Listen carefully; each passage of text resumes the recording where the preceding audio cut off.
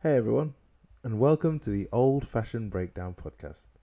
My name is Fola Olakumbi, and Helen's gone home. Um, we just finished doing the podcast, and as ever, just as we'd finished, something popped into my mind, and I was like, "Oh, there's something I forgot to say." And Helen rolled her eyes and was she basically just said, "I'm going home. I'm tired, so you're on your own." So here I am on my own. Um, it's actually really good because it gives me a chance to say to anyone who is listening, whether you're old or new, whether this is like the first podcast you've ever of ours that you've ever listened to, or you've listened to like lots of our other ones, or little bits of lots of other ones. I just want to say thanks for listening. Started off as a bit of an experiment, really, um, just to see if I could hold a conversation for more than 5 minutes without getting bored.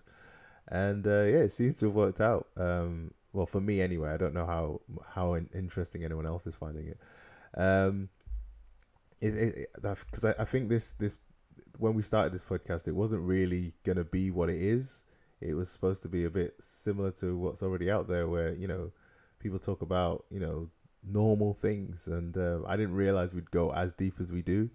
I don't know how that's going down with anyone. I don't know if people think we're just a bit pretentious or not, but as far as I'm concerned, I really enjoy doing it. So, this is the show now, I guess. Um, yeah, so like I said, I just wanted to say if you have got anything from the show, or if you've sort of learned anything, that's really, really cool because I've learned so much. And yeah, thanks for listening. Um, I just wanted to say that we're gonna take a bit of a break from the show, though. Having said all that, we're gonna take a bit of a break for the next couple of weeks, just to kind of recharge our batteries and sort of get back to normal life and stuff. But we will be coming back with season 2 and hopefully finding lots of other concepts and things that we don't know anything about. So yeah, really, really looking forward to it. And yeah, just kind of, why don't you just like add us on Twitter or send us an email or whatever. It'd be really, really good to hear from you.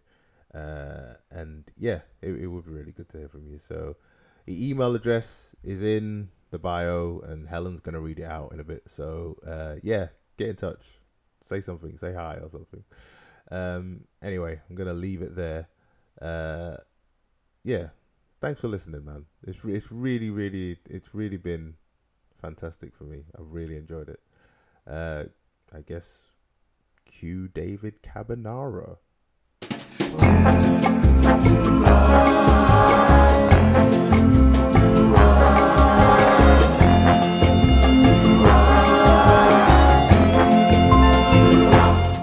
Hey everyone, and welcome to the Old Fashioned Breakdown podcast, a rewatch podcast for the marvelous TV show Mad Men. My name is Fola Olakumbi. And my name is Helen Varley. If you enjoy this podcast, please rate, comment and subscribe. And if you want to get in touch with us, because why wouldn't you, you can do so on Twitter, which is @breakdown_old, or email us on oldfashioned.breakdown@gmail.com. This week we'll be recapping recapping the entire season of the first season of Mad Men. I mean, you say that, but I feel like I can only remember like very small amounts. I have the memory of a goldfish, so Don't worry about it. I've watched every single one and read lots and lots of research and listened to multiple podcasts for the both of us. Yay! so here's the thing, right? Fola takes this very seriously, whereas I do take it seriously, but I'm less obsessive, I suppose. Well, the only reason I got the opportunity to do all that is because this last week has been so long. It's felt like weeks. It felt like a month. Yeah, I mean, since lockdown, I can't believe it's like the end of August. Like, what, 2020? Fuck you. That's all I have to say.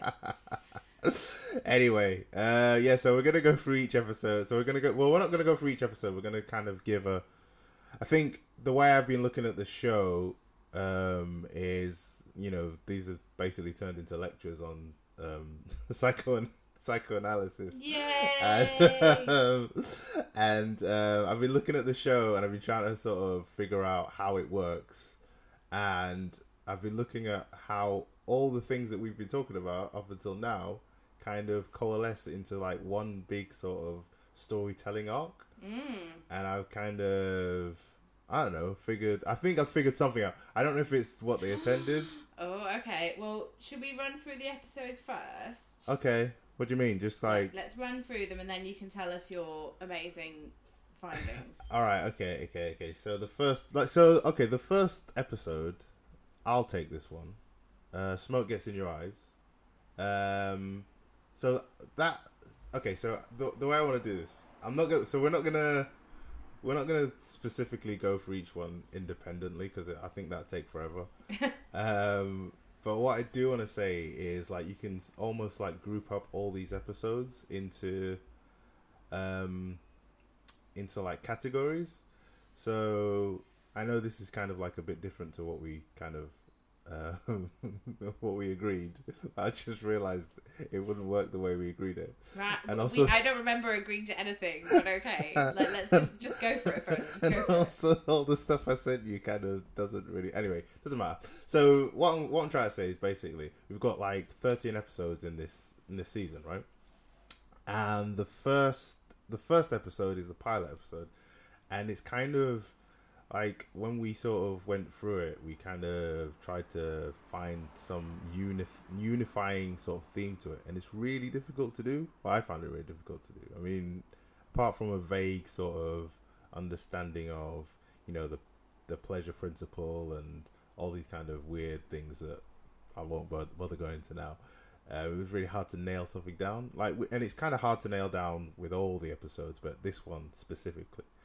And the reason for that, I think, is because it's the pilot episode. And I don't think, I could be wrong here, but I don't think that Matthew Weiner knew exactly what direction he was going to, what he was going to do with this show. Because this show was written, the first episode was written before he went to work for The Sopranos. Right. I think he figured out how he was going to tell the story after he went to Sopranos. So this pilot episode, I think, stands alone. Okay. And doesn't really get in. Like, it gives you a broad overview of what the show's about in terms of, you know, the trauma that everyone sort of suffered from the war and like how that affected people's sort of understanding of reality and how the government tried to control people and all that kind of stuff through, you know, consumerism and all that kind of stuff. But I don't think it kind of is as a whole with the rest of the season, and I'll try to explain how as we go on. Right. Do you remember anything about the first episode that you want to say? Has it got the fly in it? It has got the fly in it. Right. Yes. So I remember the fly. Okay. That doesn't really help. I remember what were they? The cigarettes. They were trying to sell cigarettes. Yes, they were trying to sell cigarettes. Yes, and that does come up later on on the final episode. But we'll talk about that later. But the thing about the fly, I think that's a good place to start, actually. Having earlier said that it doesn't really affect anything. I think that the fly, we talked about how it's kind of, he's kind of trapped, the fly's kind of trapped in this light, and it's kind of trying to get out of the light, and it's like, it should be happy, or it should be, you know, happy where it is, because it's in a well-lit place, and it's kind of, and it should sort of, but it feels trapped within there. All right, and I think one thing that I'm going to say about Don, that I don't think anyone's really said about him, which is kind of really weird, is I think, I'm going to throw us all straight in there, I think Don is a feminine subject. What? What do you mean? And like, you can tell, like, you might not agree with me, and this might not make any sense, but so there's this thing that Lacan, so this whole season, everything about this season, one thing it's taught me is like Lacan. I didn't know anything about Lacan when we started doing this, and it's like Lacan is like this really sort of also almost known as the godfather of modern psychoanalysis, right?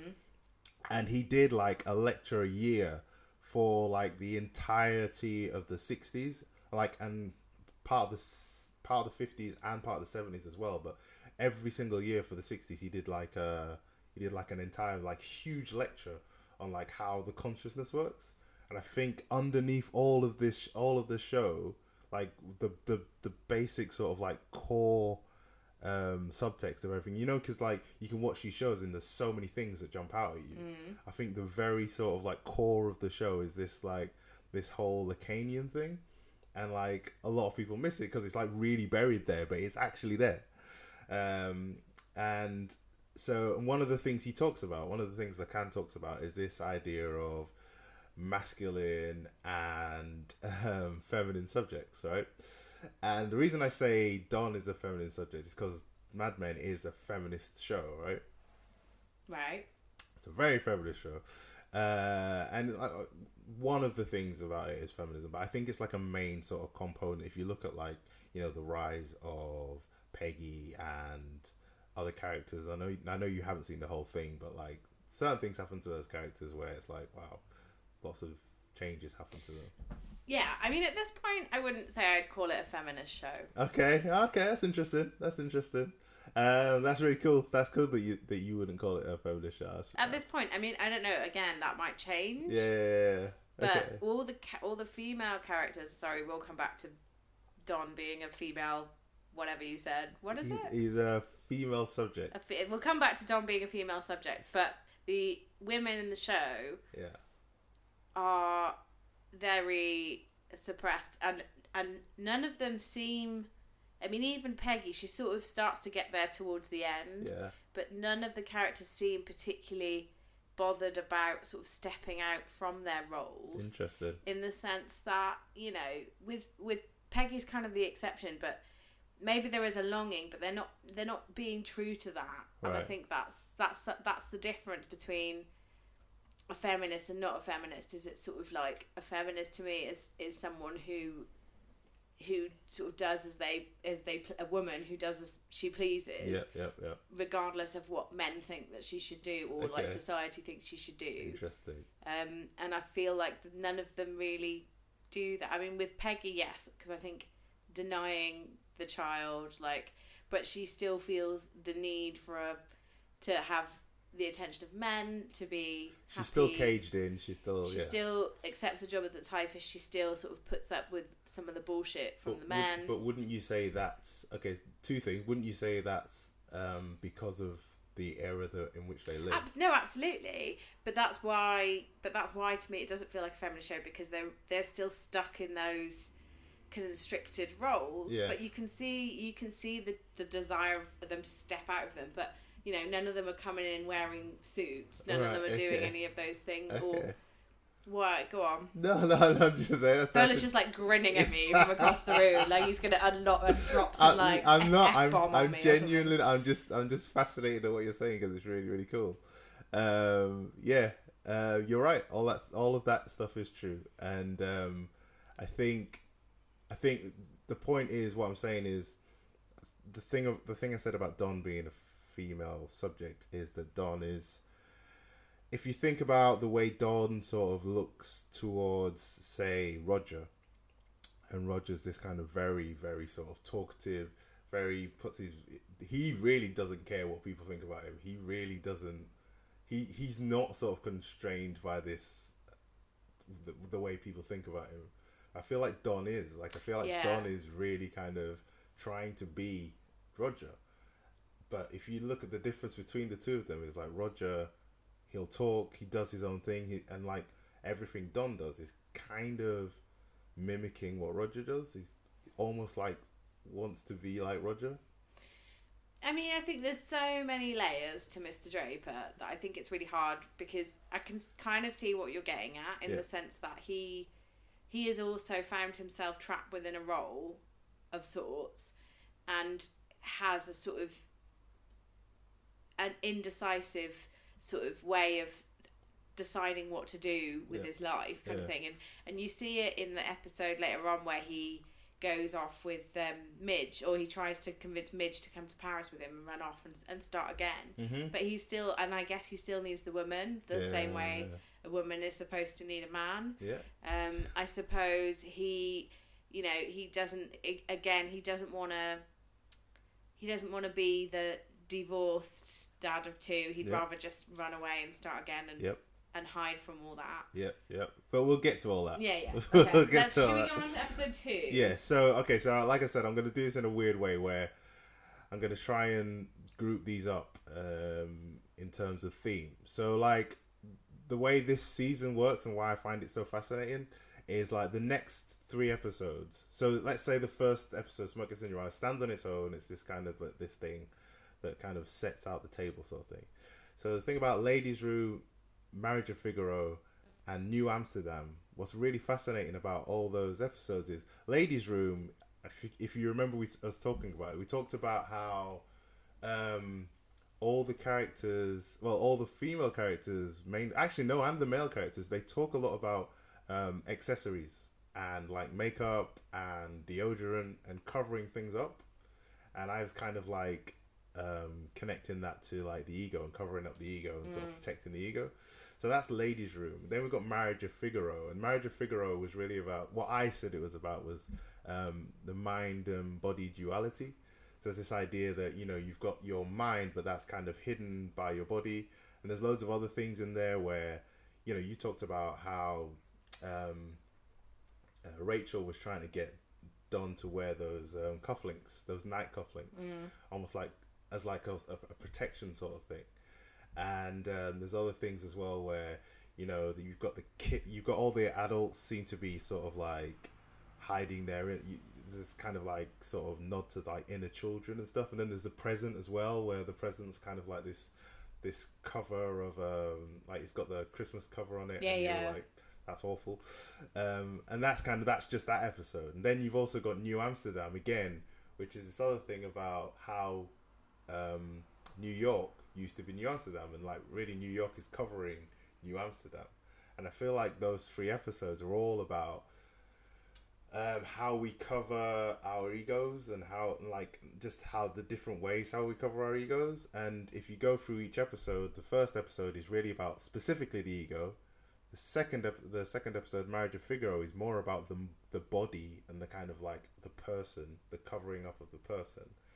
And the third episode, New Amsterdam, is about the covering up of an entire society of people. Yeah, I mean, I think I can see what you're saying. I'd probably say with those ones, because I mean, particularly, you know, I think you're right, spot on with sort of Ladies' Room about accessories, makeup. It's the mask, isn't it? That's the mask. The Marriage of Figaro, from my recollection, which isn't that reliable, was more about relationships. But how because I mean how you sort of form that, you know, that what's socially acceptable. I mean that whole thing of, you know, it's relationships in terms of like which relationships matter. Totally agree, and that's what I'm saying. So like, wait, I'm not done. Oh, I'm sorry. And New Amsterdam, and we touched on it, but then it was sort of a bit of a crazy assumption from me. That was the one that I thought was about religion, didn't I? Didn't I make the point that was about religion? So I think you could say they're all sort of societal things as well. That's what I'm saying. So what I'm saying about Marriage of Figaro, and you said it's about relationships, and kind of I agree with you. I'm saying the first one is about the self, the person. Like, so Ladies' Room is about like a singular human being. I'm saying Marriage of Figaro is kind of harder to describe, but like it's about how people use other people to kind of protect themselves. In communities or relationships. Well, not necessarily communities. More relationships, more one-on-one relationships. Smaller relationships. Intimate relationships. Even the way like Don gets kind of treated as like almost like a thing. Do you know what I mean? Like and it's like the two of all those things where they kind of Don gets kind of what's the word objectified specifically in that episode. And the thing about New Amsterdam, and you were right, we talked about how that was like really nodded to sort of religion, and I was talking about the Übermensch. And the thing about the Übermensch, oh yeah, the Übermensch. Who could forget? The thing about the Übermensch is the whole point of it is this idea of this one person rising above the crowd of people, like a crowd of like people that are into religion. So the whole reason that whole thing came about is Nietzsche said that people Nietzsche said that God is dead, and he was kind of like talking about the way that people believe in God and people believe in religion. They're kind of just following like sheep in a herd, and it's going to take someone of some, I don't know, superior intellect, I don't know, or not necessarily different intellect, let's say, who's going to sort of rise above the crowd and sort of like move society forward. Yeah. And that's kind of, so it is that, that's, I think that's the main reason why that was in there, and all that stuff about God and all that was all there to sort of nod towards that. So that's the so as you see, the first three episodes, you've got the first one being about the self, one person, second one being about relationships, let's say, and the third one being about crowds and sort of like a large crowd of people. And you're gonna hate me for this.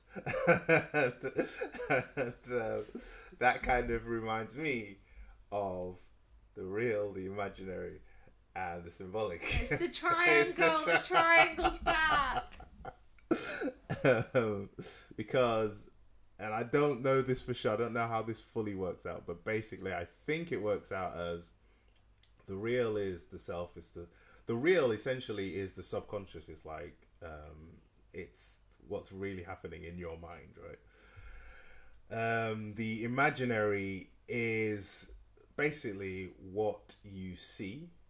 It's like to me, it's the image of the person or the people in front of you or whatever. So, and it's also how, you sort of compare yourself to another person and you grow within that. And the symbolic is how you communicate that.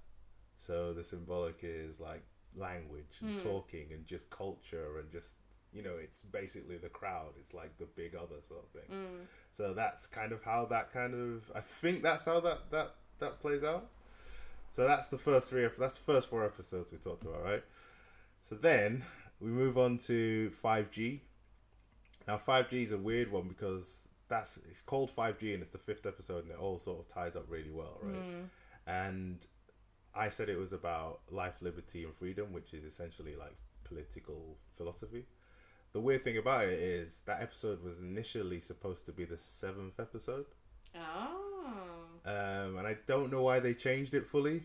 I can't fully work out why they changed it. But if you put that episode in 7th place, I don't know. It doesn't quite work out the way I want it to. But if you look at the next couple of episodes, so we've got 5G, which is political philosophy. Then you've got Babylon, which I said was about ideologies. So that's another thing about like a big group of people, a big crowd of people. And then we've got Red in the Face. Now Red in the Face is a really weird one because I said it was about the mirror phase and Lacan, and that's when I got really sort of freaked out because I didn't understand anything about Lacan. Even now I'm sort of like, still doesn't make sense to me. But and a lot of that was repression, but like the whole Lacan thing in that and the mirror phase is basically about the relationship between people. So you're saying about relationships. So that's about the mirror phase. It's about how we sort of grow in relation to other people, right? And the weird thing about that, what I think that episode does, I think that episode sort of introduces the idea of two people sort of existing together. And I think that episode was initially supposed to come before 5G and Babylon. So it's almost kind of like saying, so you have two people, let's say in this particular sense, it's Don and Roger, and they're sort of like coexisting, but there's a lot of fighting and a lot of unrest in that. They love each other, they go out on a date, then they sort of Don makes Roger throw up and stuff, and there's sort of like this weird love-hate relationship going on. Yeah. And I think that was kind of like, so Lacan says that the two mirror images, the two people can't really coexist together without a big other, and that big other is the symbolic, right? So what I think that was supposed to be doing is like setting that up as saying like, these two people can't two human beings can't sort of just coexist together. There needs to be some other kind of influence to get them to kind of recognize each other in the same space. This is all sort of on a very subtextual. I know it's really. I'm just nodding at Fola slowly as he talks. I know it's really, really sort of all over the place. Do you remember anything about 5G that you want to... not 5G, sorry, Red in the Face. That I think it's really interesting because, excuse me. I think it's really interesting because I have like a whole sort of probably quite basic compared to you. I know. But like theory about, the series as a whole. And I think there are things that happen in individual episodes that I haven't quite put together. But I mean, in terms of this triangle, so what is it? What are the three things? So there's the real, the imaginary, and the symbolic. So, I mean, for me, and again, this is like basic bitch stuff, but like this whole series is just about advertising. Right? Bear with me, right? It may not be Lacan, but like think about it, because you've got the symbolic for me in a lot of this is money. It's like that's what people are chasing. That's what drives them. That is what brings Roger and Don together. That is the thing, the glue that holds them together. Because Roger only keeps Don on because he makes him money. Don only works for Roger because he needs money. That's a very good point. Right? Yeah. So that's sort of what the glue is. Yeah. I think what's really interesting with Red in the Face is it's almost like the beginning of Roger's decline. Yeah. Like, because after this point, he gets quite sick. Yeah. And it's kind of like you almost see that symbolic thing starts to shake a little bit, and actually what is the most important thing? Is it this money that they've been chasing? Is it this power and money? And or is it something, because there's this whole thing where he sort of goes on in the next episodes to sort of want his wife by his side when he's had his heart attack and things. Red in the Face, I think that was... I can't remember exactly what I said, but I just thought it was a bit... You said you don't like throwing up. Yeah, well, I know. I have a phobia of throwing up, so I didn't watch the last, 2 minutes or whatever, because I knew it was coming when he was going up the stairs. I was like, yeah, I can see where this is going. But, I mean, I think it's almost like a very stereotypical male thing to do, though, isn't it? So it's a 1960s version of a lion fighting over a mate, isn't it, really? Well, I guess. But then I don't think it's a specifically male thing to do. I think, women fight, compete with each other in the same... But I think I think if you look at the behaviour of the women who are rejected by the men or who are in relationship with these men, for example, you take Peggy and Pete, she doesn't fight to keep him. Look at Joan, she's the one stood outside with the bloody bird. Yeah, definitely. They don't sort of almost stand off against each other. It sort of starts to go that way towards the end of the series, particularly with... They're not fighting over a man. That's true. No, that's the thing. They don't... Whereas Don and Roger are pretty much fighting over a woman. Because I think that comes back to women are fighting for themselves, or they want what they want, or it's a different sort of... You do have a few sort of mini sort of bitch fights between Joan and Peggy. They have disagreements. Don't they? But it's not on this scale. It's not an indulgence show of wealth and really that all kicked off because Roger was hitting on Don's wife. Right. So it is almost like... So interesting you say that about it's not an indulgent show of wealth, right? Because there's another thing I want to talk about in terms of Don being like a female subject, right? So there's this weird thing that Lacan says. I think it's Lacan. It might be someone else, but there's this idea of feminine subjects, and a feminine subject can be a man or a woman. It's not. It's literally like a personality trait. It's not necessarily whether you're a man or a woman. It's just the way you see the world. Oh, I thought you were confused about whether Don was a man or a woman for a while. I can assure you he's a man. I'm just saying that so like people don't get upset that I'm kind of like putting people in categories and sort of like saying this is the way people are and stuff.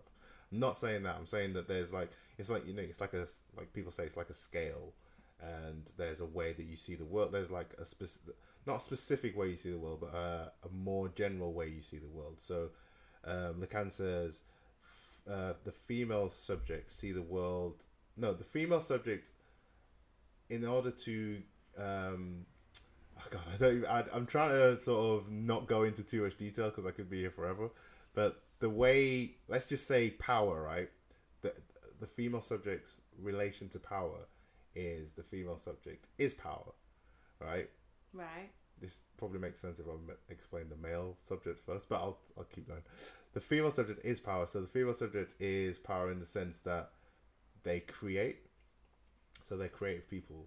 And they'll sort of like come up with ways of, you know, the obvious thing being creating children and stuff. But the other way is like the artistic sort of flourishes, things that they come up with in their own mind. And obviously, what is done? The head of creative. And there's another thing. There's another nod towards that later on in the season. And the male or the masculine sort of relation to power is not to create power, but to hold power, to possess it.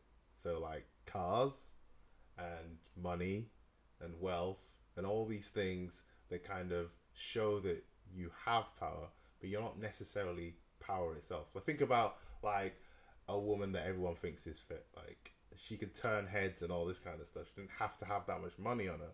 She'd just walk through a room and like everyone's kind of like falling at their feet and all that kind of stuff. Whereas with, you know, a rich, successful man, it's not the man that people are kind of into. It's the things that man can do for them. It's like, you know, maybe a car, maybe buy them stuff. Do you know what I mean? It's just that kind of the fact that the man holds that kind of power. Not necessarily the man, it could be the woman as well. The woman holds that kind of power and can do things and get things done. And it's like, that's kind of, and when you said that about Roger being, you know, this guy that has all this money and kind of drives these fast cars and everything, it kind of just popped into my head. And I can't remember my point that I was trying to make. So well, we were talking about him trying to take, or like flirting with Betty and this, what they, you know, what that was actually all about. That's right. That's true. Yeah. There's also another thing in there about, we talked about how Dawn, how Roger at that point was trying to be the, like almost, Roger was a child in that situation. He was trying to take over from, try to take what Don had, and yeah, and how that kind of didn't work out, and how that episode is split into two, and how the first half is just you're watching Roger kind of like get rejected and then sort of like jump onto something else to try and get something else, trying to get something else, whether it's he's rejected by the girls in the bar and then he tries to get Betty to go out with him or whatever. And then in the second half, it's all about Don trying to get his revenge on that. And I feel like that's kind of related to what we're talking about. But I think we don't have much time to kind of like hang on it. But anyway, so what I'm saying is basically the basics of that episode is it's about Roger and Don fighting each other and not getting on. Yeah. And if that was the earlier episode, it would then lead on to the political theory of 5G and also the political ideologies of Babylon, and the Hobo Code as well, which is about objectivism, selfishness. What was I going to say? Do you remember Babylon and 5G? Yeah, I mean, less so.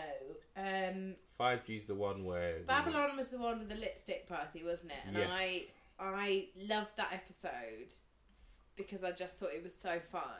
Yeah. Even though it was sort of gross as well. But it was just a really fun episode. Babylon's also the episode where you were talking about you brought up something that I didn't really pay much attention to at the time because I didn't get it. And I was listening to a podcast and they sort of pointing something out, which I didn't realize.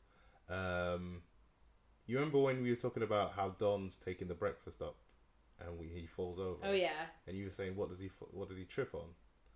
So I was listening to this podcast, and they kind of pointed out that he trips on this thing called a wheelo. Okay. And a wheelo is basically, it's hard to describe, but it's like a wheel on a sort of like on a wire, and I don't know how to describe it. It looks really weird, but it's just really interesting that they showed that, and I didn't think it was that important because I was like, you couldn't really see it anyway. But if you look at it and you know what a wheelo is, you'll know exactly what he trips on, because it's quite distinctive. And what's really interesting about that wheelo is, I know I keep talking about it, I keep going back to it, but it goes back to a Lacan diagram. Remember the horseshoe diagram I sent you? Yes.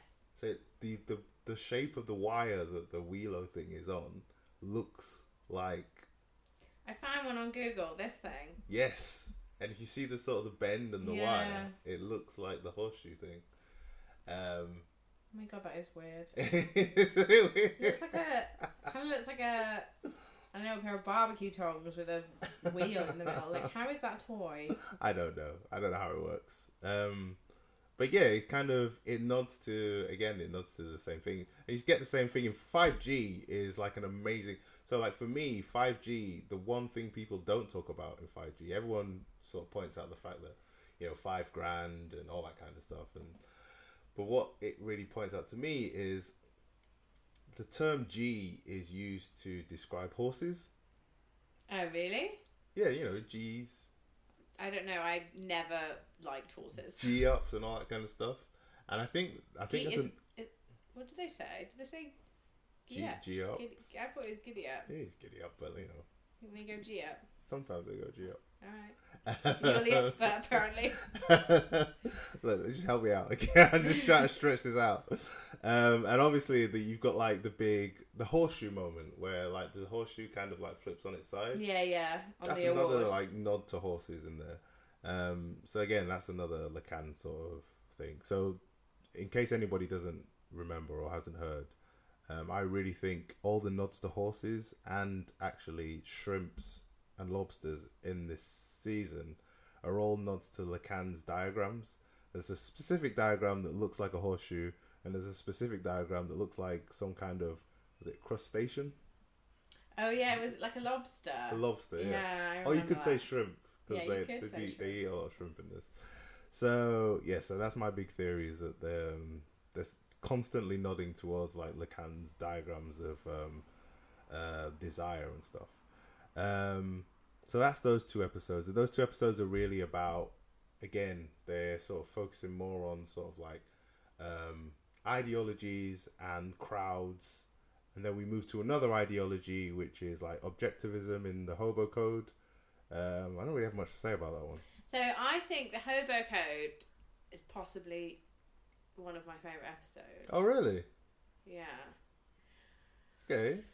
How come? It's like...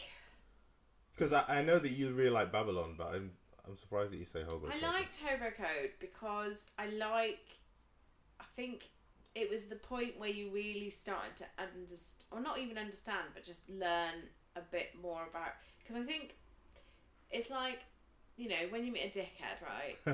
And you're like, you're a dickhead. But then it's like if you found out that as a child they lived in poverty they went through all this shit, and you're kind of like, you're allowed to be a dickhead. You can empathise with them. You can empathise, and I think this is the point where I stopped hating on Don so much, judging him, and started being a bit more like, actually, you didn't have a happy childhood, so I'll give you a couple of free passes. But also, I mean, I like the flashback. I really liked that idea of the Hobo Code and that, the honest man thing. And we had quite a long discussion about that when we did the episode, and what that meant. And, when Don's with his own son saying those things, and they're not, it's sort of, I don't know, you just saw a lot more of a softer side to him. Yeah. And, you know, I think as a character, I connected with him. That's more in that episode. This is the episode where Don, as a child, says, "I'm the whore child." Which is the episode with Creepy Glenn in. That's quite early, isn't it? That's quite early. That's marriage. That's not Marriage of Figaro. That's is it New Amsterdam? Possibly. I mean that one was. Sorry. I mean we should just do episode. We should just do season highlights at the end. But Creepy Glenn. We could talk about Creepy Glenn in a minute because that's coming up.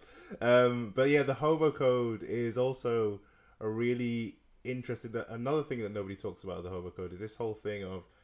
So I think we talked about it in one of the last episodes we talked about, which is signification. You know, semiotics. Yep. So that's the whole thing of. You see a lot of that, a lot of signs, a lot of like labels put on people and stuff. Yeah. And you've got obviously the codes that this guy sort of draws and everything, and it's basically just signifiers of who Don is. I'm not sure fully. We talked about it, but I'm still not fully sure how they work or what they mean specifically to the show. But like, but it's a form of advertising, isn't it?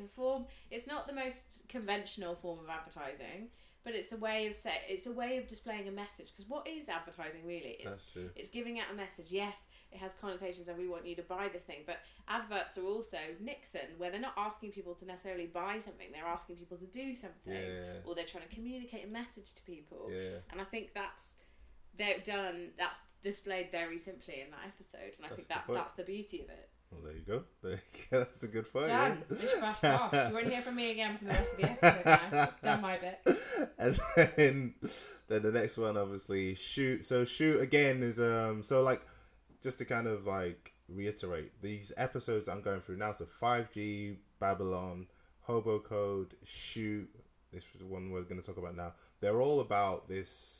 To me, they all have this thing about ideologies in some sort of way. So, you know, and Shoot is basically for me was about, you know, populism and how popular, how glamour and sort of like work together, and also it was about this kind of again goes back to my whole thing about Don being almost like feminine in a way, and like a feminine subject, and that he is one of like, so the guy there's a guy trying to woo or sort of like seduce Betty and Don, and you said it yourself in that episode, Don has all the power, and Don, it's not that he has all the power, it's not that he's rich or that he's successful, it's literally they want him because they want him, and he's this kind of attractive thing because he's this creative person that can make all this stuff happen to them. So it's like, I didn't really think about it at the time. I think he's wary at that point. Yes, he's a feminine subject in the sense that at that point he has the power.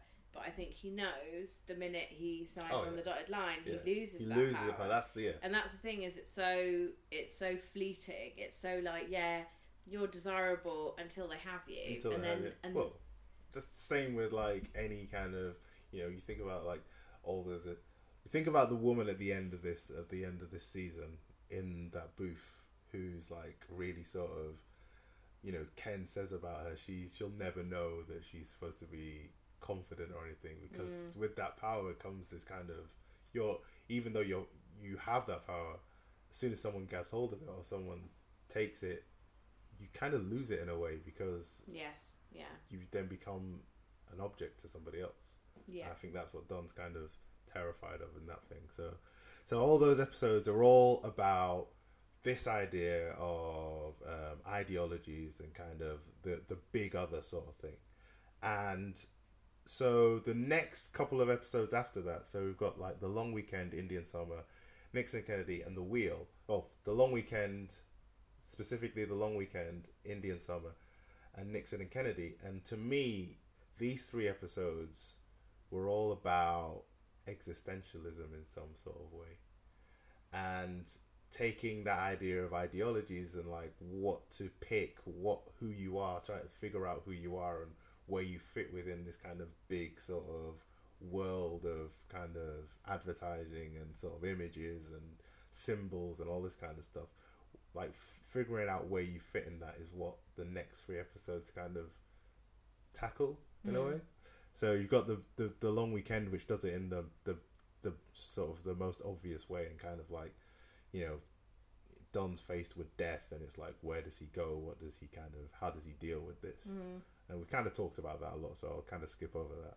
But then we can now start talking about specific episodes and how they work, because we got like Indian Summers, which is next, right?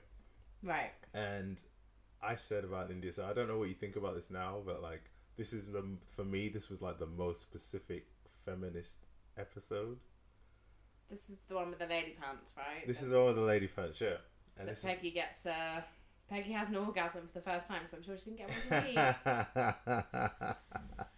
for me. we don't know if she had it. Well, we don't know if she had it for the first time, do we? Well, Pete. I mean, come on. Fair enough. Good point. Good point. Very good point. I mean, no, possibly not for the first time, but I can't imagine she's massively sexually experienced. True, actually. I never really thought about that. You got a good point. Like, because I guess she was almost alarmed by it. Yeah, she was. And I think it's one of those things where you don't know if you're a dude, but it's like the first time you have one, you're like, oh, now I know what they're talking about in Cosmopolitan magazine, right? Yeah.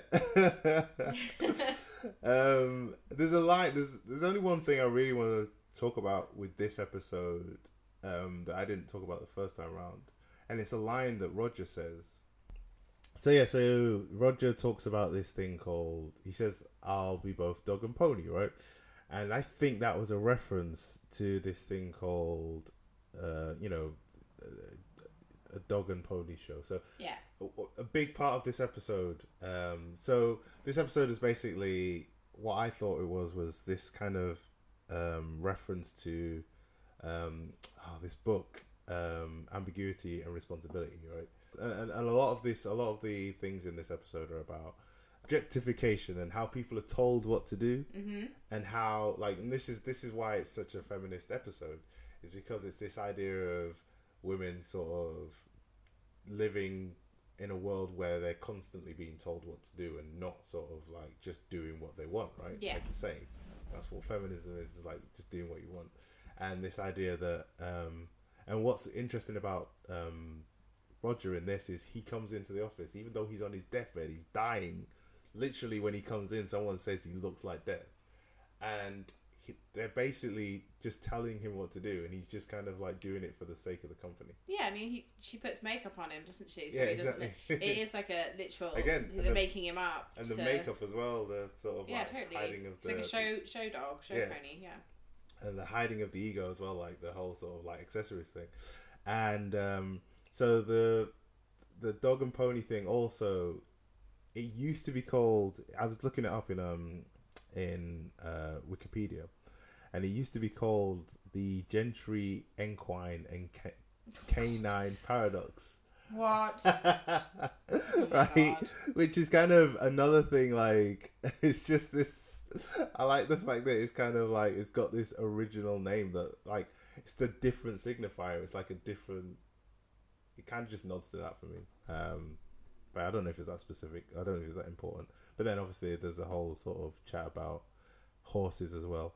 What else was I going to say? There's loads of stuff in this episode. There's like, so there's a bit in here where we see Don. So like Don's kind of, in the last episode, Don had kind of, he had declared his love for Midge or whatever. Oh yeah. And like, so their affair was in full swing. And then we see them in bed. And then the next scene we see is Don in his office putting his shirt on.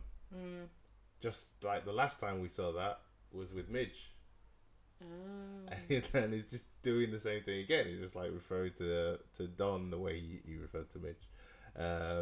What else do we have here? Yeah, the fact that...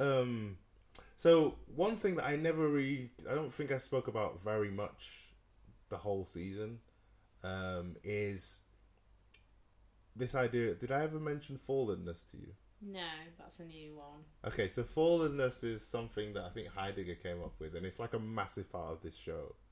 And it's this idea that if you basically get told what to do all the time and you never break out of it, you essentially die inside. Yeah, my therapist could tell you that. And you become and you become like a walking zombie. Yeah. And we see this. We saw this in the previous episode with what's her name?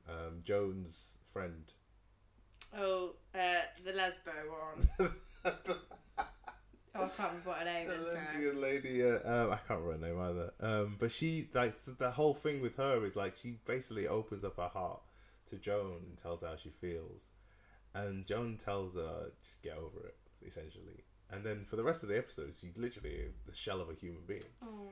And I think that's kind of, I think Don's very similar in the way he kind of acts. Like, he's the big bollocks and all this kind of stuff, and he's like, you know, he runs around like owning the place. But essentially, I think I did say this thing about dying inside. This is the episode we're talking about now is the one where, what's his name?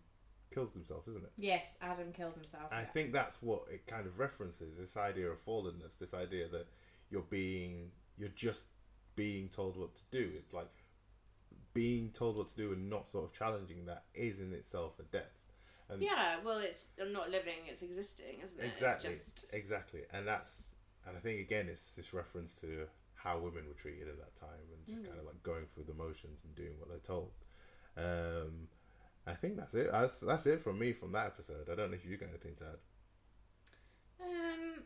I don't know if I have a whole thing to really say about it. I think we covered quite a lot in the episode, so if you haven't listened to it, go and listen to it. Oh, there is one more thing that I wanted to talk about, which is weird. This idea that, so at the end of the episode, you know, when Pete is just lurking around at the end of the day and everyone's gone home, and he goes into Don's Gets office. the package, yeah. Yeah. So when he opens the door, it's like literally the opening scene from the credits. And he's just standing there in the door. And that to me is, again, it's just people playing this role, fitting into this role. Like, I think if you look at, I missed something out that I was going to talk about. I'll talk about it now. But if you look at the all the men, the sort of like the main male characters in the show, you've got Cooper, you've got Roger, you've got Don, and you've got Pete, and they're essentially all different versions of the same person, right?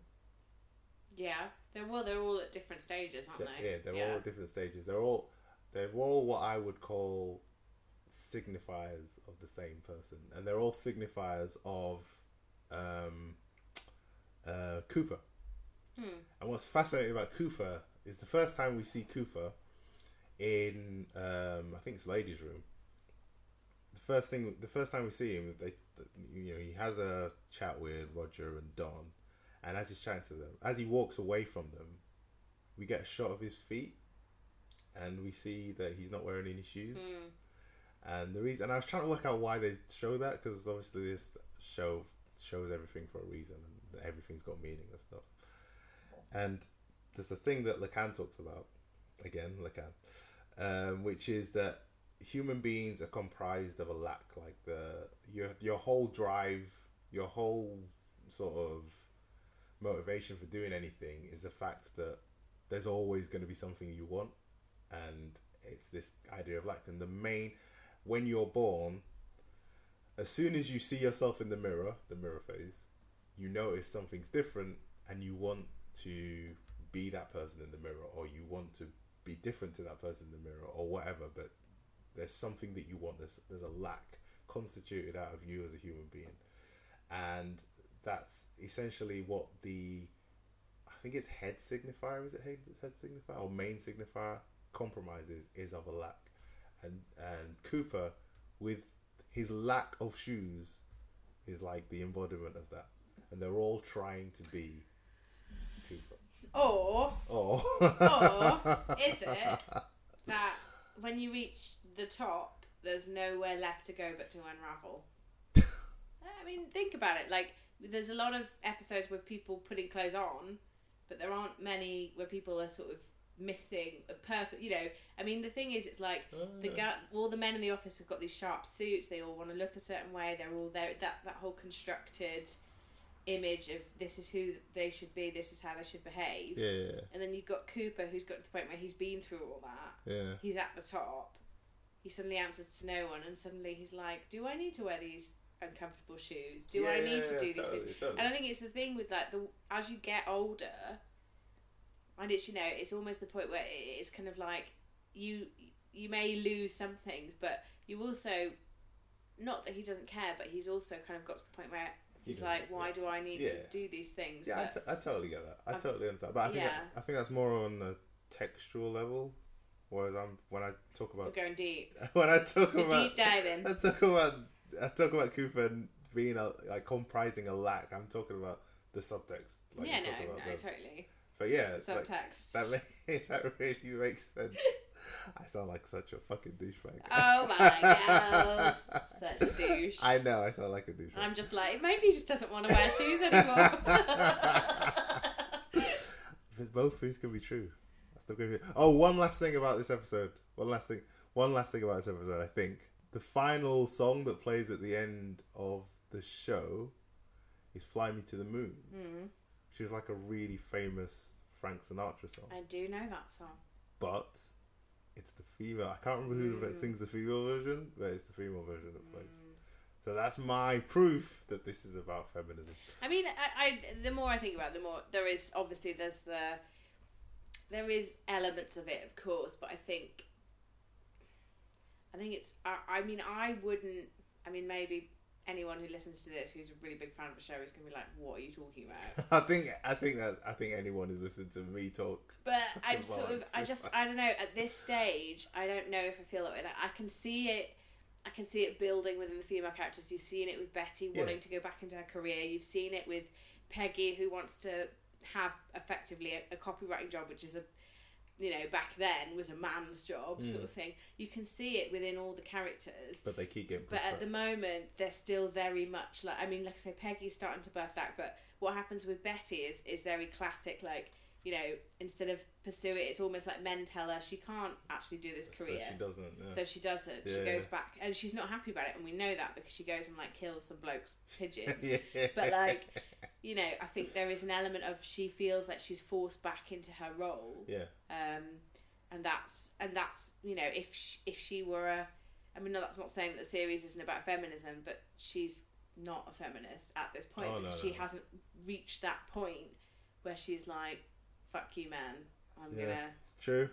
No. I'm gonna break out of this female... Well, this is it. So, like, this idea... So, we're at the point... So, all the way through this series, we've kind of sort of explored all these ideas of, like, how do you sort of respond to... You know, the ideas of, like, looking outside of the world and sort of all these different ideologies, all these different things you can do with your life. And then you get to this episode, which is... you know, about existentialism and how do you sort of pick that thing. And I think that's where it starts to get introduced that you could do something else. And that's why, you know, we see, as we go on, we'll see how Peggy kind of responds to that. Actually, this is the one where, this is the episode where Don tells Peggy to, you know, demand a pay rise. Where actually Peggy comes in and actually asks for a pay rise. But then, I mean, going back to your, you know, male subject, or masculine subject, feminine subject. She's the feminine subject then, isn't she? Because he's the masculine, because he has the power and she has the creative. Yeah, totally. So, you know, it's all relative though. Yeah. No, but it's the power switches constantly. It's not consistent, and I think it's that variable that makes this show what it is, because it's, you know, nothing is a given. It's such a volatile market, it's a volatile world, and it's like things are changing and no one quite knows, you know. They want to try and burst out of those bubbles, but, you know, is it enough for one person to do it, or is it something that should be achieved collectively? So you say that about Don being the masculine subject in that scene, right? Mm-hmm. But immediately after that scene, he gets taken away by Cooper and given a job, given a pay rise, without asking, without saying anything. just given it because he's Don Draper.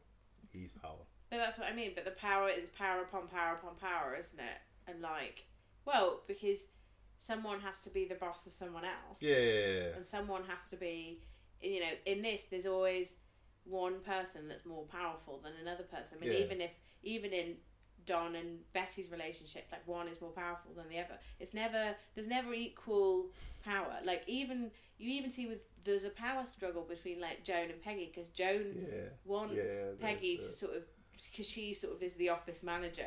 She doesn't like that Peggy is challenging You make a her. good point, yeah. You know what I mean? So I think there's always a power struggle. I think that kind of, because that power struggles all the way through it. It's interesting you say that about the Don and Betty having that power struggle, because that, I don't know if you remember I kind of tried to talk about this before. You said that's not happening, and like we talked about, you know, the bit where I think it's in Shoot where they're about to get it on. They're about to have sex. And I just realized how lame that sounds. They're about to get it on. And all the way through the scene, it's a really cool scene, because all the way through the scene, there's like this tit for tat where he starts kissing her. No, she tries to get him to do stuff, and then he tries to get her to do stuff, and it's like this whole power struggle. And it's interesting, it happens in that episode where obviously Betty starts to get her own kind of, you know, life back, and like her own way of thinking, and like I think that's where Don kind of like clicks and goes, no, I can't let this happen or whatever. But then also to that point where you're saying about how the power struggle, I think that goes back to that whole thing that we talked about earlier, the subjectivity and the objectivity, where, you know, the subject is the human being, the full person that sort of uses all these objects around them. And, you know, the best example of that is when Roger, and it is really relative, like, you know, a subject, I think that's the main thing about Cooper is the main subject. Nobody's telling Cooper what to do. He's kind of the big daddy, kind of, even though he's kind of a slave almost to social norms and stuff like that. He's, as a subject, he's the one that objectifies everybody else in that building and tells everybody else what to do. He's the big boss. He does, but he also doesn't, in a way. He kind of doesn't do a whole lot. He doesn't. No, he's very subtle. But that's exactly what a big boss is like. If you look at any massive corporation, the person at the very top isn't usually the one doing the hardest graft. Yeah. They're the one that shoulders responsibility. Yeah. And responsibility is kind of a whole different kettle of fish. And his responsibility is to make sure that the company is making money. Yeah. And that's all he really focuses on. Well, this episode that we're talking about is about ambiguity and responsibility. And, like, I think that's the point of responsibility is, like, what are you responsible to? And Cooper is responsible to, like you say, sort of keeping the money coming in and sort of... But then, as a subject, if you're going to be a subject, and I think that's why I'm saying that Cooper's this main subject, is he knows what his responsibility is, and we know what his responsibility is. So he's like this person that has all this kind of, through his responsibilities, given all this kind of privilege.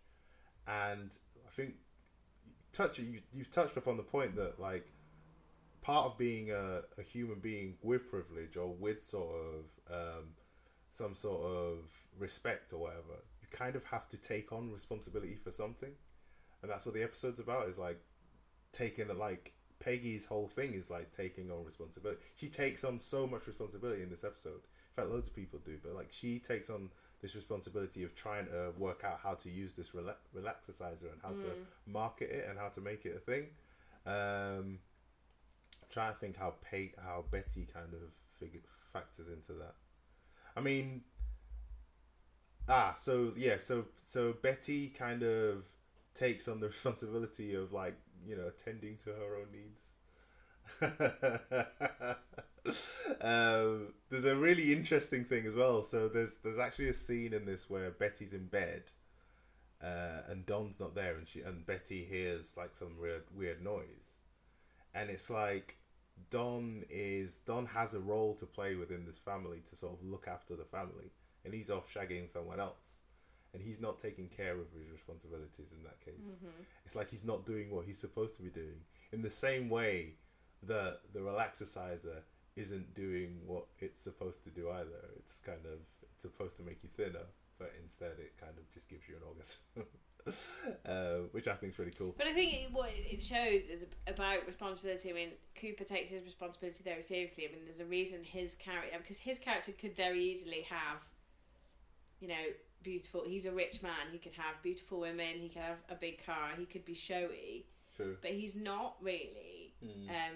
And that's because his responsibility, because he focuses on what his responsibility is, and that's kind of that. Whereas with Don, he loses sight of his responsibility a lot, and that's why his marriage is such a mess. Because he's not, because he doesn't focus his responsibilities in I don't want to say the right places, because you know it's never that straightforward with these sorts of things. But at the same time, it's kind of like what Betty believes his responsibility is. But maybe that's the point, is a wife and kid was never really the thing that was supposed to be his responsibility. He took that on without any, that's not what his kind of subconscious wanted or needed.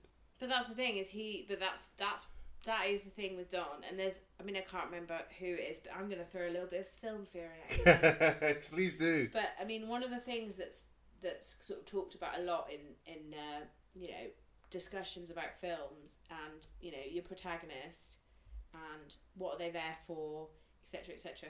Now every protagonist has a want and a need, right? So you might have someone like Indiana Jones who wants to find ancient artifacts, but he needs to, you know, teach his class, or I don't know, I can't think of a good example right now. But the thing is, the want and the need are two different things, and that is what causes division in a character. Because if you just did what you needed, then things would be a lot simpler. It's the want that makes things complicated. And it's like, I think for Don, like he needs his family and he needs his job to know who he is, right? But he doesn't want those things. I think that's for me is like the issue with Don, is it's like he's got these two things that are so far apart from each other. Whereas you look at someone like Cooper, is he wants to make more money and he needs to keep his office doing what they're doing, and like that's very straightforward. Those two things go together. That makes his life straightforward. But like I say, if you have a character where things get like, you know, Roger, he wants, you know, Don Draper's wife, but he needs to keep his own family happy, and that's where his, because I mean, and you know, when it comes down to it, it's his wife that's there for him. I totally agree with so it. So you know, it's interesting with responsibility, how that, because I think that's why Don's actually quite simple, a simple character in some senses. I think you've hit the nail on the head. One of the there's I think it's Lacanian, I'm not sure, but one of his equations is, oh god, what is it? Demand minus need equals desire, and that's kind of what you just said, in a way. And you know what the Buddhists said about desire? It's the root of all unhappiness. Is that what they said? They do. Well, there you go. If you don't want anything, then you're happy. Yeah, but but then do we really get into this? Yeah, I want to get into the Buddhist theory. But then, by not desiring something, does that not make you lose part of your humanity? It means that you are. Stuff? Well, but I mean, if you think about it, back in the day when we were cavemen, like all we wanted was shelter and food. But right? Our lives are incredibly complicated now, and we want all these things. Like, and the fact that we don't have them is what makes us unhappy. It's not the thing itself. Right. Like, you know, it's kind of like it's the fact that you don't have it that makes it hard. I think we're skipping ahead. but you know, but that's Don to a T. It's like, you know, that's exactly what it is. Like, if he didn't want any of these extra women, if he didn't want all these things and feel upset because he didn't have them, then he would be normal. Not normal, but you know what I mean. I genuinely was skipping ahead because that was. I think there's a lot of that in the final episode. Oh, but anyway. you know, should we move on? How long has it been? We've been talking for we're over an hour, but I think that's fine for this episode because it's the final episode. Okay, guys, if you're still with us, we're almost there. So Nixon versus Kennedy. So this one, I don't know if there's much to say about this one because this is basically epistemology. I said this was epistemology. This is like so. Carrying on that idea of existentialism, right? Yeah. How do we know what we know? How do we know that what we want is the right thing? How do we know? It also asks the question of where do things come from? So, like, you know, privacy and like why is Don the way he is, and like what was Don's origin story? Answers all these questions, kind of, but not quite. What did I say about this one? So. Yes, and this is the one again. I'm gonna bang on about the same old thing, but this is the one where Duck, what's his name? Duck. I can't remember his second name now. Anyway, Duck gets introduced. Oh yeah. And Duck is kind of like the substitute for Don. Not Don, sorry, Roger. And then we've got Don, Duck, and we've got Roger as well. And to me, that's another triangle. Triangle! Ding, ding, ding, ding, ding. And I'm not sure how it works out fully, but like I'm saying that Don's like the real, Duck is the symbolic, and Roger is the imaginary. I don't really know where to take that, but that's just something I pointed out. There's also a weird thing that I noticed in this where Don seems to find anonymity in trains where we see like so remember in which episode was it? Marriage of Figaro, I think it's Marriage of Figaro, where Don's sitting on a train and someone comes up to him and says, "Oh, Dick Whitman." Yeah. And Don's like freaking out about it, and like it's really interesting that happens because in this episode we see Don like sort of almost like say goodbye to his old life. And then it kind of the screen sort of transposes to Don sitting on a train, and he gets off the train, and he just kind of blends into the crowd with all these people just wearing the same clothes as him, and it's kind of like, I don't know, it's kind of him getting on that train seems to signify to me some sort of anonymity. I don't know if you know have anything to say about this episode. I mean, I guess the whole thing about elections. I mean, that's really the big symbol thing in here, isn't it? Yeah. About things not turning out how you think or want. You said this one was about winners and losers, isn't it? Yeah, I mean, I think because there's all that stuff with. I love that thing with like Joan and Paul, like, and they have their little dance and they talk about their past relationship. Yeah, the past relationship that nobody really knows about. Exactly, and you know, I think it's a lot about, you know, who. Is there a winner? Is there in any sort of, you know, relationship breakdown? I mean, if you let's take Boris Johnson, right? Yeah. So he won the election. Yeah. But look what he got. And I mean, please God, do not, you know, elect him again. But is that he, you know, in a way, Theresa May dodged a fucking bullet. Yeah, tell me about because she wasn't in power right now. Yeah, winners and losers. And it's sort of like, how do you know? Well, exactly, because you know, back when he got elected, Boris was like, right, I'm going to do all these things and blah blah. Yeah. And then the whole world turned upside down. Yeah, totally. And suddenly everyone hates him because no one understands the directions that he's giving about coronavirus. And it's like you can't. Understands.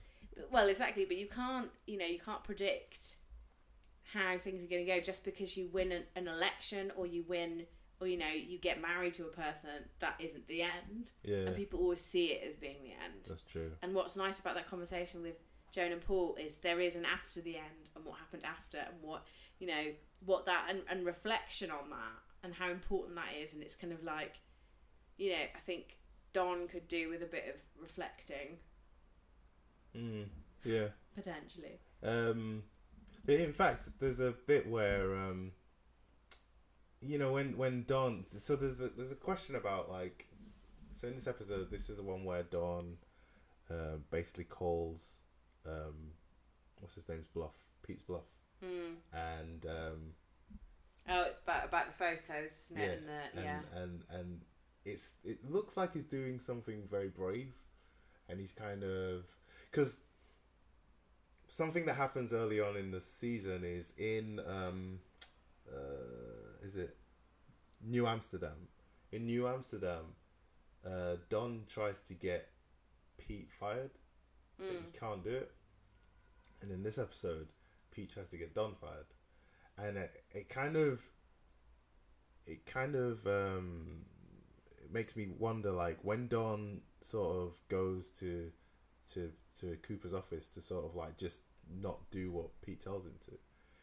The question is he doing it because he's brave and he's standing up for the truth, or is he doing it because actually in secret he just wants to get fired and he doesn't actually care and he's trying to break out subconsciously? It's a good question. I just kind of, I was just thinking about that when he did it. It never occurred to me at the time, but like, I don't know. But, or is it that he...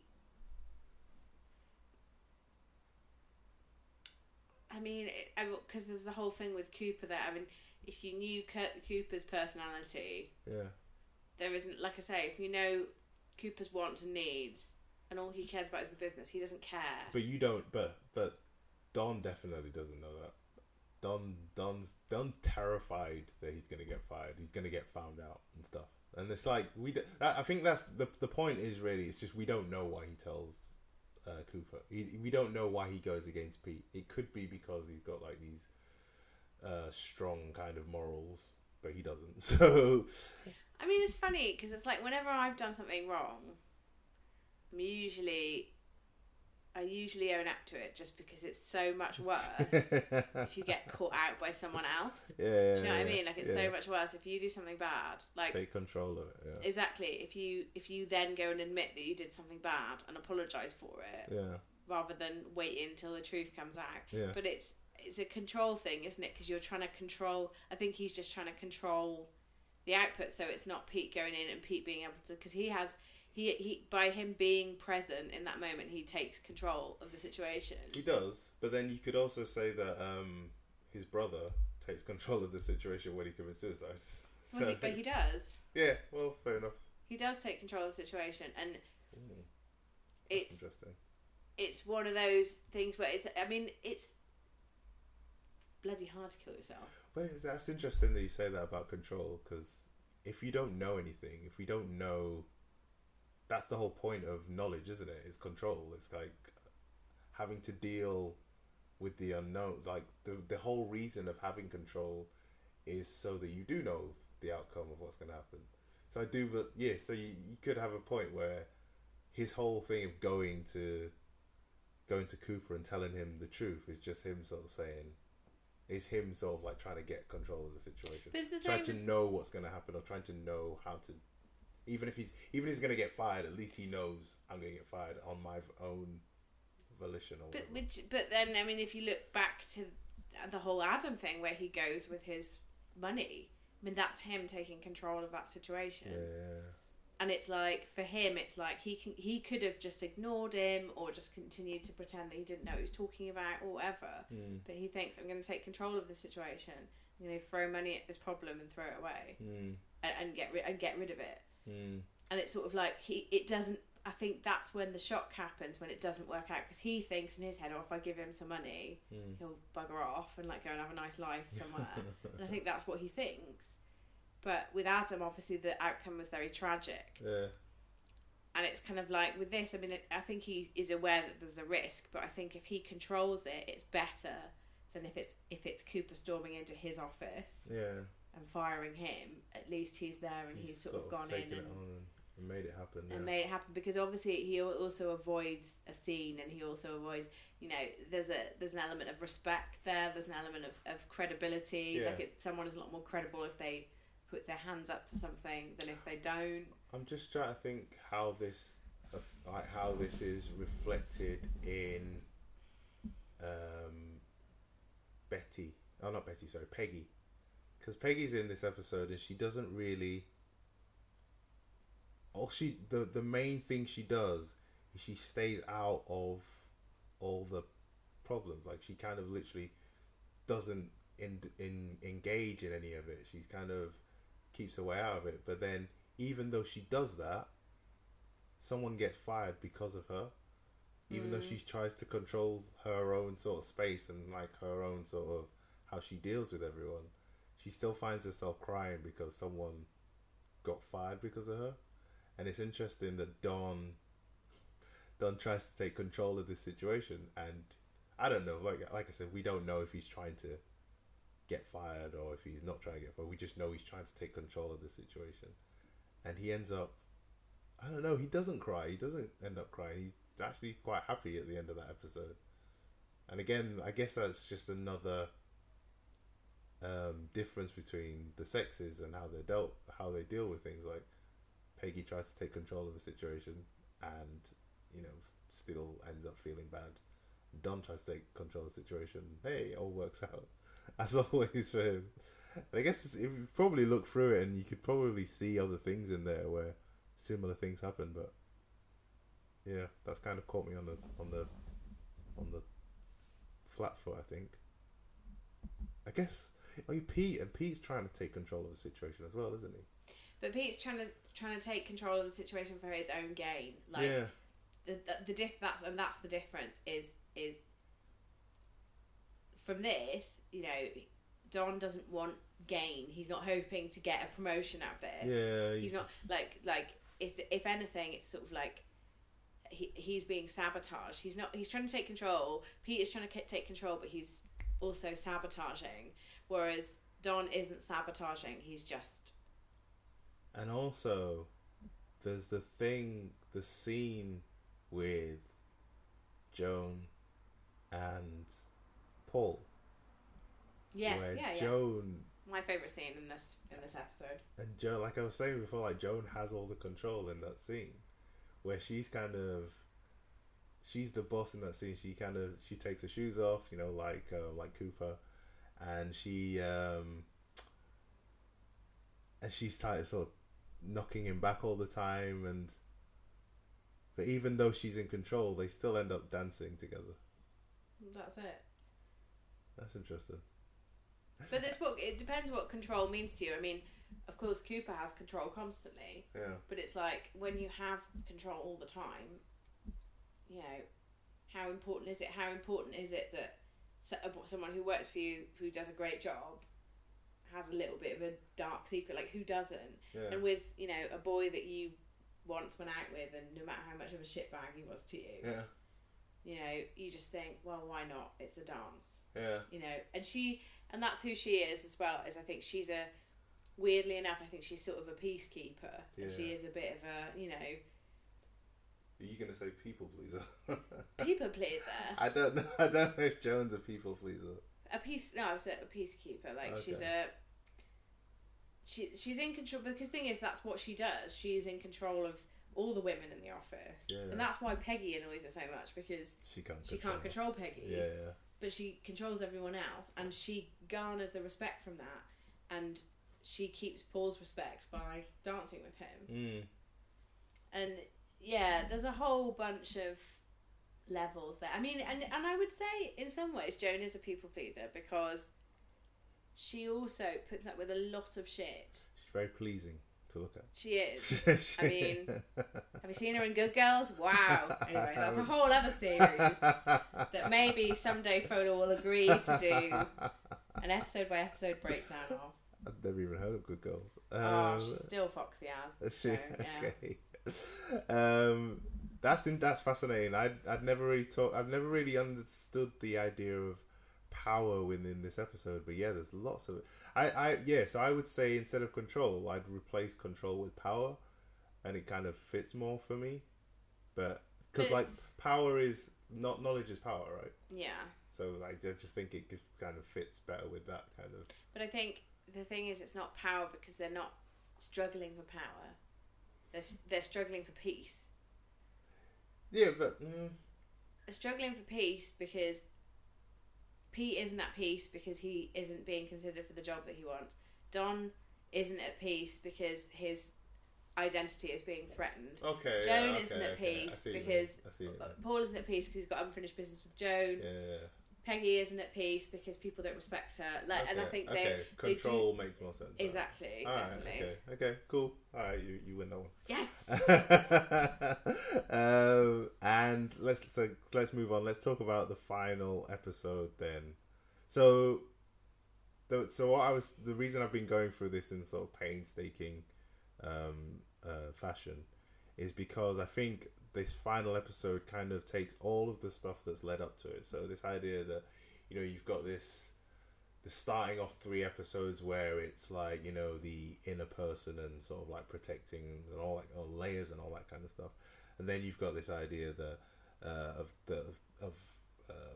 ideologies and crowds and how the big other sort of works in conjunction with the images and all. Hang on, wait a second. I'm confusing myself. You got this idea why ideologies kind of work with the relationships between 2 people and how that all fits in together. And then you've got this idea of how a human being would find their own place within a bigger sort of network of people.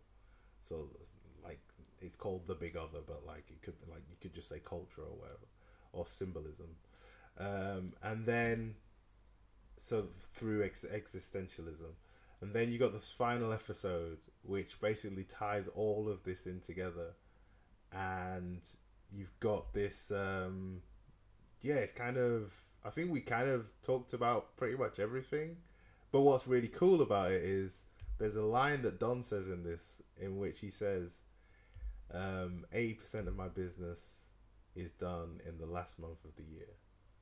And if you think that there's 12 main episodes in this episode, in this season, and like I'm saying, like everything that is present within the show is in this last episode. So 80% of the whole season is in this, and that's kind of why those guys, the lessons from the screenplay guys or whatever they were called, that's how they managed to be able to distill the whole show into this one episode in 15 minutes. It's taken us like God knows how many hours.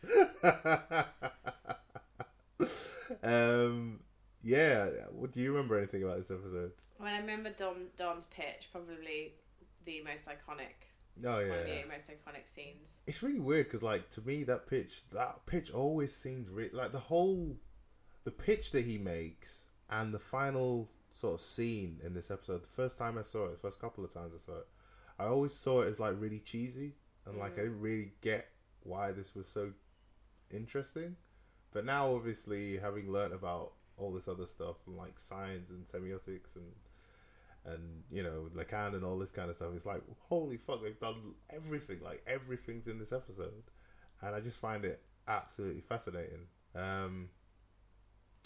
There's kind of, I feel like we've said pretty much everything we can say about that. I can't really think of anything. Oh, there is one thing. Well, I know I do this all the time. There is one last thing that will help me sort of like illustrate a point I was trying to make earlier, and it's that thing of feminine versus masculine.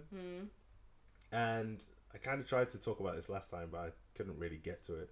So when everything, so Don's done the pitch, and like they're all sort of celebrating, and then they're all in the room, and then Don offers the job of Pete's Clearasil thing to Peggy.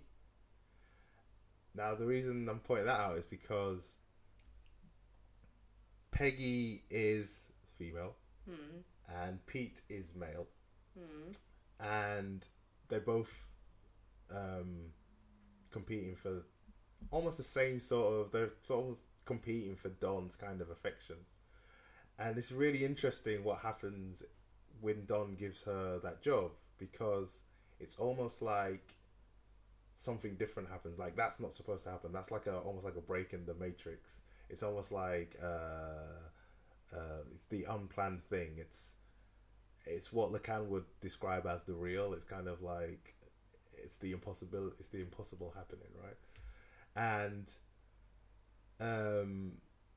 it's like what I was saying about how a masculine subject holds on to power and kind of controls power, but the feminine subject is power, is creativity, and that's why I think Peggy gets the job, because she is power, as opposed to Pete, who just holds power, and he still continues to hold power. But she's both in this episode. What do you mean? Because she is given that opportunity, which you said it's unplanned and unexpected, and she also has a baby, which is also unplanned and unexpected. In the one, she's creative, and in the other, she has the power. She doesn't want the masculine power that she has over her child. Do you see what I'm saying? Yeah, I think so. So you're saying that the child is... So you're saying that the child is the power in this... The child is like, if I'm interpreting it correctly, the child is the masculine subject. Being a parent is a masculine, because it's not necessarily a creative... I mean, I guess you said create, it could be, but I would see a child as something that you have power over. Right. Not necessarily creative power. I Or maybe both. Maybe it's a blend of both. It probably but the is a fact blend of is both. that I she think doesn't want that, I think it probably is a blend but she of both. wants this. I think it probably is a blend of both, because I don't know how comfortable I am with saying parents have power over their children. I mean, they do in a way. They do in a way, but at the same time, if a baby's crying, if you have power over that baby... But she doesn't take that power. Like she gives the baby away. That's what I mean, but I don't think necessarily having a child is power in itself. I don't think... Well, it is, because it's you that decides in some ways whether the child lives or dies. Kind of, yeah. I mean, I know there's a whole legal thing and blah blah blah, but like I say, she has the power to determine that child's fate. The same way the owner of a company has the power to determine the fate of the company. Yeah. I see because it's kind of like I say, what that baby has like zero power at all. Yeah. It's it can't control anything. She is completely, in both senses, perhaps. But the way I understand it is the child is power. It is powerful. It is, we're all at a child's beck and call, essentially. A child can make us do anything just by crying, just by sort of like, we all sort of like go Google, fucking, tough builder type guys would be all like goo goo gaga over a little baby. Never seen you go goo goo gaga over a yeah, baby. you never will. No, everyone does it. It's like a universal thing. But we all kind of have this kind of innate need to sort of tend to children, and that's kind of why people get so strung out by their kids. It's like, and like it's a really sort of primal thing. Like I don't. It's biology. Like a woman who's had a baby, they hear a baby's cries differently to how. So I've got a nephew. Like his mum, my sister-in-law, he hears cries a lot worse than I do, because she's his mother, and it's like torment for her when her baby is crying. For me, it's just annoying. Yeah. But it's like for her, it's like it actually pains her. She sort of has told me quite a lot about it, and it's kind of it's really interesting, like, because that's biology. Yeah. That's the survival thing, where it's making the mother take care of the child because there's something wrong with the child. That's what. But like I say, we're not. It's almost like Peggy doesn't have that. She turns down that power, that connection, that relationship in favour of clearer self. Okay, yeah. That possibly because she believes she'd do a better job at one than the other. Yeah. Which in some senses there's definitely, like I say, maybe it's not the right ethical term, but in terms of the power a parent has to take care of their children, or to not take care of them, is sadly a very real thing, and you know there definitely. are. I know, and it's not. Well, Don, for instance. Well, exactly. Yeah. I mean, that's the whole thing, isn't it? It's a cycle. Yeah. It's like, you know, you're not gonna. He's never gonna be all these perfect things. She's never gonna be all these perfect things, and I think she sees that for the first time now. I'm gonna go out on a limb, right? This is just a stream of consciousness, right? But we're saying like a baby is power, right? Like this baby is power. Sort of compromises its power sort of as in that sort of feminine sort of way, right? Where everyone has to look after it and it can do what it wants, kind of, and it affects people. It affects. I think that's what I'm getting at when I say power. I think like it affects people just by being, just exactly. By existing. Yeah. And that's kind of what Don's trying to do, is trying to affect people just by being. But that's what I think. That's what all people do. I think that's all people. But he does that specifically by just like he doesn't tell people what he wants. He's the kind of person that will walk into a room and expect people to know what he wants without him saying it. He's like, because he doesn't talk, he doesn't sort of express himself. He just kind of expects people to go along with it. Like in Shoot, where he's the sought after thing that just kind of has to appear, and people give him what he wants.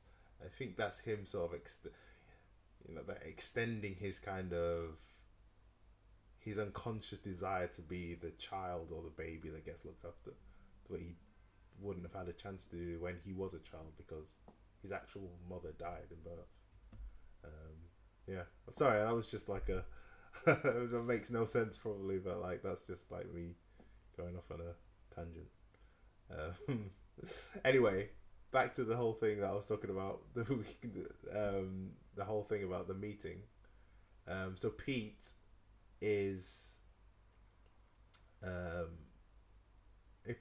whole job, Pete's whole function in life is not to be creative. His whole function, like, he wants to be creative. He'd like to be he'd like to be power in itself, but all he'll ever do is hold on to it. It's like he'll only be like that masculine kind of. He'll only be the masculine subject. He's got no chance of ever being the feminist, and it kind of fits for Pete, I think. Yeah, I mean, I think, but the difference is he feels like by existing he deserves it. Yeah, that's true. He's entitled. Yeah. And I think in a different way from how Don is entitled in Shoot. Yeah. I think in Shoot there's an element of Don knows he has a bit of power, but I think it's less like he's more a bit like, hey, you know, but he's not. I don't think he's entitled in the sense that he believes he's going to take over the world, whereas I think Pete has this vision of himself. So ambitious and he's so ambitious, and that when he doesn't get that back, that's when he resorts to his awful methods. That's true. Because he's so desperate for it. Yeah. But it's his desperation that makes him unattractive. What's really interesting about Pete, like a lot of people say, is like he generally tends to be right about a lot of things.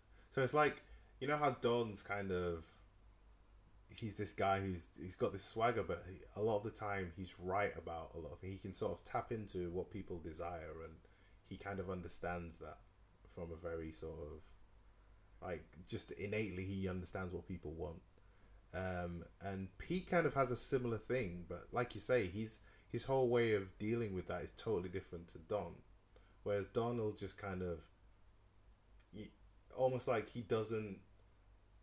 I think what the difference is because they're both very similar people, but because Don is so kind of quiet and so sort of hides all his emotions and stuff, he doesn't irritate people in the same way. Whereas Pete's very similar to Roger, like really similar. In fact, they're kind of, you know, both from rich kind of rich families, and they're both from money sort of thing, and they both expect this kind of they both expect this kind of respect all the time. But obviously Roger is a lot older and has kind of gone through has an experienced life, and Pete is just trying to get in there and like nipping at the heels and sort of like. Yeah, I mean, in all aspects of his life, even with his wife and her family, like Pete really dislikes authority. Yeah. Where I don't think Don dislikes authority. No. But they both challenge it in different ways. Like Don challenges Roger's authority by basically taking him on this ridiculous date, making him eat a bunch of oysters and throwing up in front of a client, and that's enough for him to teach Roger a lesson. Yeah. Whereas Pete will go as far as, we could put him in jail for this. And all he's done is not given him a job interview or the job that he wants. Yeah. And it's kind of like, that's people's problem with Pete, is he goes to extreme lengths. Whatever it takes. And he doesn't like authority. Yeah. Because he always thinks that his viewpoint is the most valid viewpoint. And you're right, maybe sometimes it is. But the thing is, and it's the same in any company, like you could have like a 20-year-old who's an absolute genius who could fix loads of problems in the company, but you take that young person and you put them with a CEO that's been there donkey's years. They don't want to listen to that. No. Because it's like, why would you want to listen to a 20-year-old when you've been there however long? And that's the thing, is that he's at that point, whereas I think Don's kind of like, he's an army guy, he sort of knows. There's also the thing of how, yes, exactly what you're saying, where this idea of the big other, or this idea of fitting into a culture, because essentially like a company's whole point is to succeed, and if someone new comes along and doesn't bend to authority, they can change everything within that company and destroy it from within. Mm-hmm. So it's kind of, that's how companies keep themselves alive, is by promoting the people that toe the line, sort of thing. And that's why growth takes such a long time. That's why change takes such a long time, because things can change a little bit, but nobody wants to be the extreme person that's like, right, we're going to do this huge thing. Yeah. Because that's scary, and you don't want to be wrong. Yeah. But it's like, actually, in some circumstances, that is completely the right thing to do. It's just that no one has the balls to do it, or just thinks, oh, it'll be someone else's problem in a few years. The testicular fortitude. So I think that's a little bit where you're at with this, really. Yeah. That's very interesting. What else did I want to say? Is there anything else you wanted to say about this episode? Not really. I think we kind of did everything on this episode in the last one. So if you haven't listened, go back and listen. Yeah. Because it's fascinating. Respect our authority. Go and I think that's it. I think we've kind of... What's your favourite episode from season 1? Favourite episode for season 1? My favourite episode for season 1 is probably, because it's so subtle and because I still don't really understand it, it's probably Red in the Face. And Ladies' Room as well. I love Ladies' Room just because it was like, you jumped up, is like... Because the reason I love Ladies' Room is because, that whole sequence with Peggy and Paul, that kind of blew my mind. Yeah. Like, literally was like, holy shit. That was definitely a season highlight, guys. You should go listen to that, because you literally can hear my tiny little brain being blown in the background. I think that was one of the few philosophical things that I actually got. I was like, whoa. But that kind of put me into like a whole... You peaked there. The second episode. It put me in like a whole rabbit hole of just kind of shit that I've never heard about before, and like just blew me away. So yeah, that's my favourite. What's your favourite? Like I say, I do like the Hobo Code, and I do like Babylon. Yeah. I do like those. I mean, I think there's some really lovely moments. Like I do anything with Joan in, I liked. Yeah, me too. Yeah, we all love Joan. But yeah, I think, I'm interested. I'm intrigued about the next season. Good, because I do want to ask actually, because like obviously you've seen this before, but you kind of fell off it. Yeah, so I think... How's it looking? I probably I remembered zero about season 2. Yeah. But I probably did watch at least a couple of episodes, so it would be interesting to see if I remember anything. I think, like I say, I've not seen it, so I don't know what to expect. Yeah. I'd be interested to know. Okay, I'm going to predict some things. Okay, that's a good idea. Let's do that. Don and Betty is going to fall apart. Okay. Right. Okay. I can't answer you, but let's document it. Let's that's fine. have it on wax. I think Peggy's going to become like an awesome female boss. Like she's just going to boss it. Okay. And I think. Are we when you sort of you're giving a lot of predictions here, right? Right. But what's the time scale of these? Is this all? I think it's all going to happen in episode 1. I don't know. I think towards the end of the series, maybe Pete finds out about the baby. I don't know how that's going to happen. Okay. I don't know if we'll ever see the baby again. I feel kind of bad for the baby. Like I hope it comes back. How many seasons are there? 7. Yeah. I hope it's back by season 7. I hope it's angry. We'll see. We shall see. I think at some point the gay one's going to come out. Okay. I hope he does. I want him to be happy. Oh, do you know what about that gay guy, Sal? What's interesting? So again, this kind of goes back to my thing on whether Don is feminine or not. But he's essentially the first. So when we see him in the first episode, we see Don. No, we see Don. But then when he goes into the office, first person we see him talking to is Roger, and Roger's giving him all the orders. And then we see Sal, and Don gives Sal all the orders. And the only reason I say that is because in terms of, quote unquote masculinity or whatever, it's kind of like the most, and I'm not saying that, masculinity is like the boss or kind of like better than femininity or anything like that at all.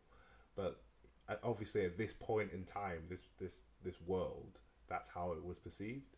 And like the most sort of alpha male or whatever you want to say was always giving the orders. So it kind of suggests to me that Don was quite the feminine subject at the time.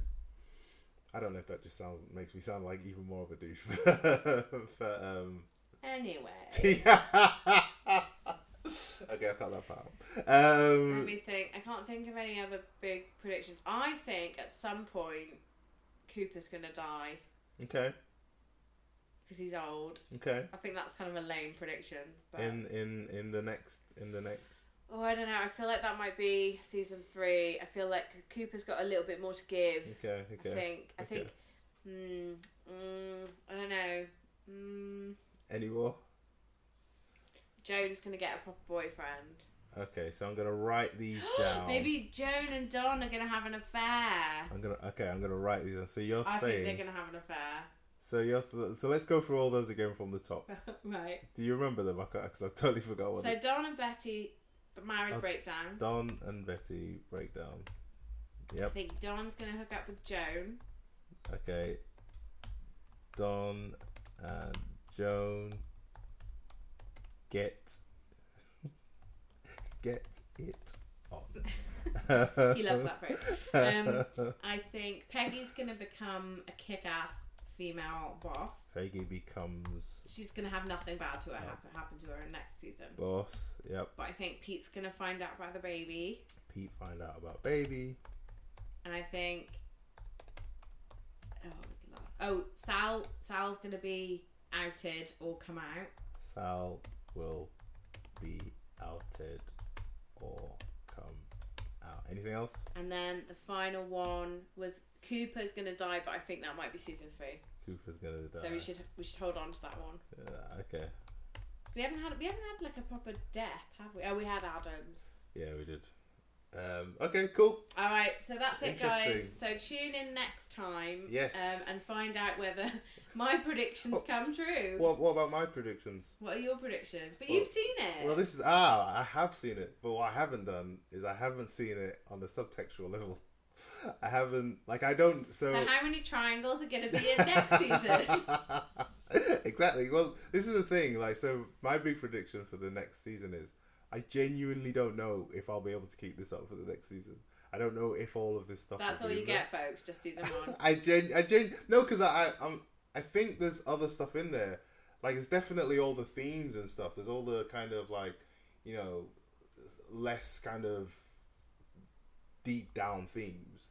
But whether there is all this stuff on Lacan and, you know, all this philosophy and all this, I don't know if that's going to be in there. I think that might be a specific thing for this season. Because you got to remember, this is the first season where they're literally trying to make it all work and stuff. So yeah, they get lazy by season 2, I bet. You never know. So I'm kind of, I'll be interested to see if they can keep this up, because it's really, really like amazing how everything kind of fits together and how we can sit here and talk for 2 hours on it. It's almost 2 hours. We need to end. Oh my god, we need to go, guys. Sorry. Well, if you want to get in touch with us, or you have any suggestions, comments, anything like that, you can check out our social media and our email. They will be in our bio. And thank you very much for bearing with us through season 1. Please do like, comment, and subscribe, because Fola is very happy to say that we had 1,000 downloads of one episode. So he's like super Can I just say, I didn't say we had 1,000 downloads of one episode. Well, what did you say? I said we had 1,000 downloads. We had 1,000 downloads, guys. I mean, I still think that's amazing. I'm really pleased with that. He's really pleased with that. We're really happy. So please, just, you know, keep listening. All right, and so I'll just hand over to Fola. Oh yeah, I need to say my thing, don't I? Yeah. Don't forget, everyone. I don't even like saying it anymore. For next season, we're going to come up with a new catchphrase. We are, because in fact, you know, I don't think that Sopranos is better. I just say that. I mean, you're going to sign off with that now. I just say that to just to trigger people, really. So, like, the one comment that we've had on the podcast is that somebody didn't understand why we signed off with the Sopranos is better thing. And now Fola's just going to leave you hanging. Don't forget, everyone, Sopranos is better. And I'll put that back in if you feel like it. See you soon. Bye. Bye.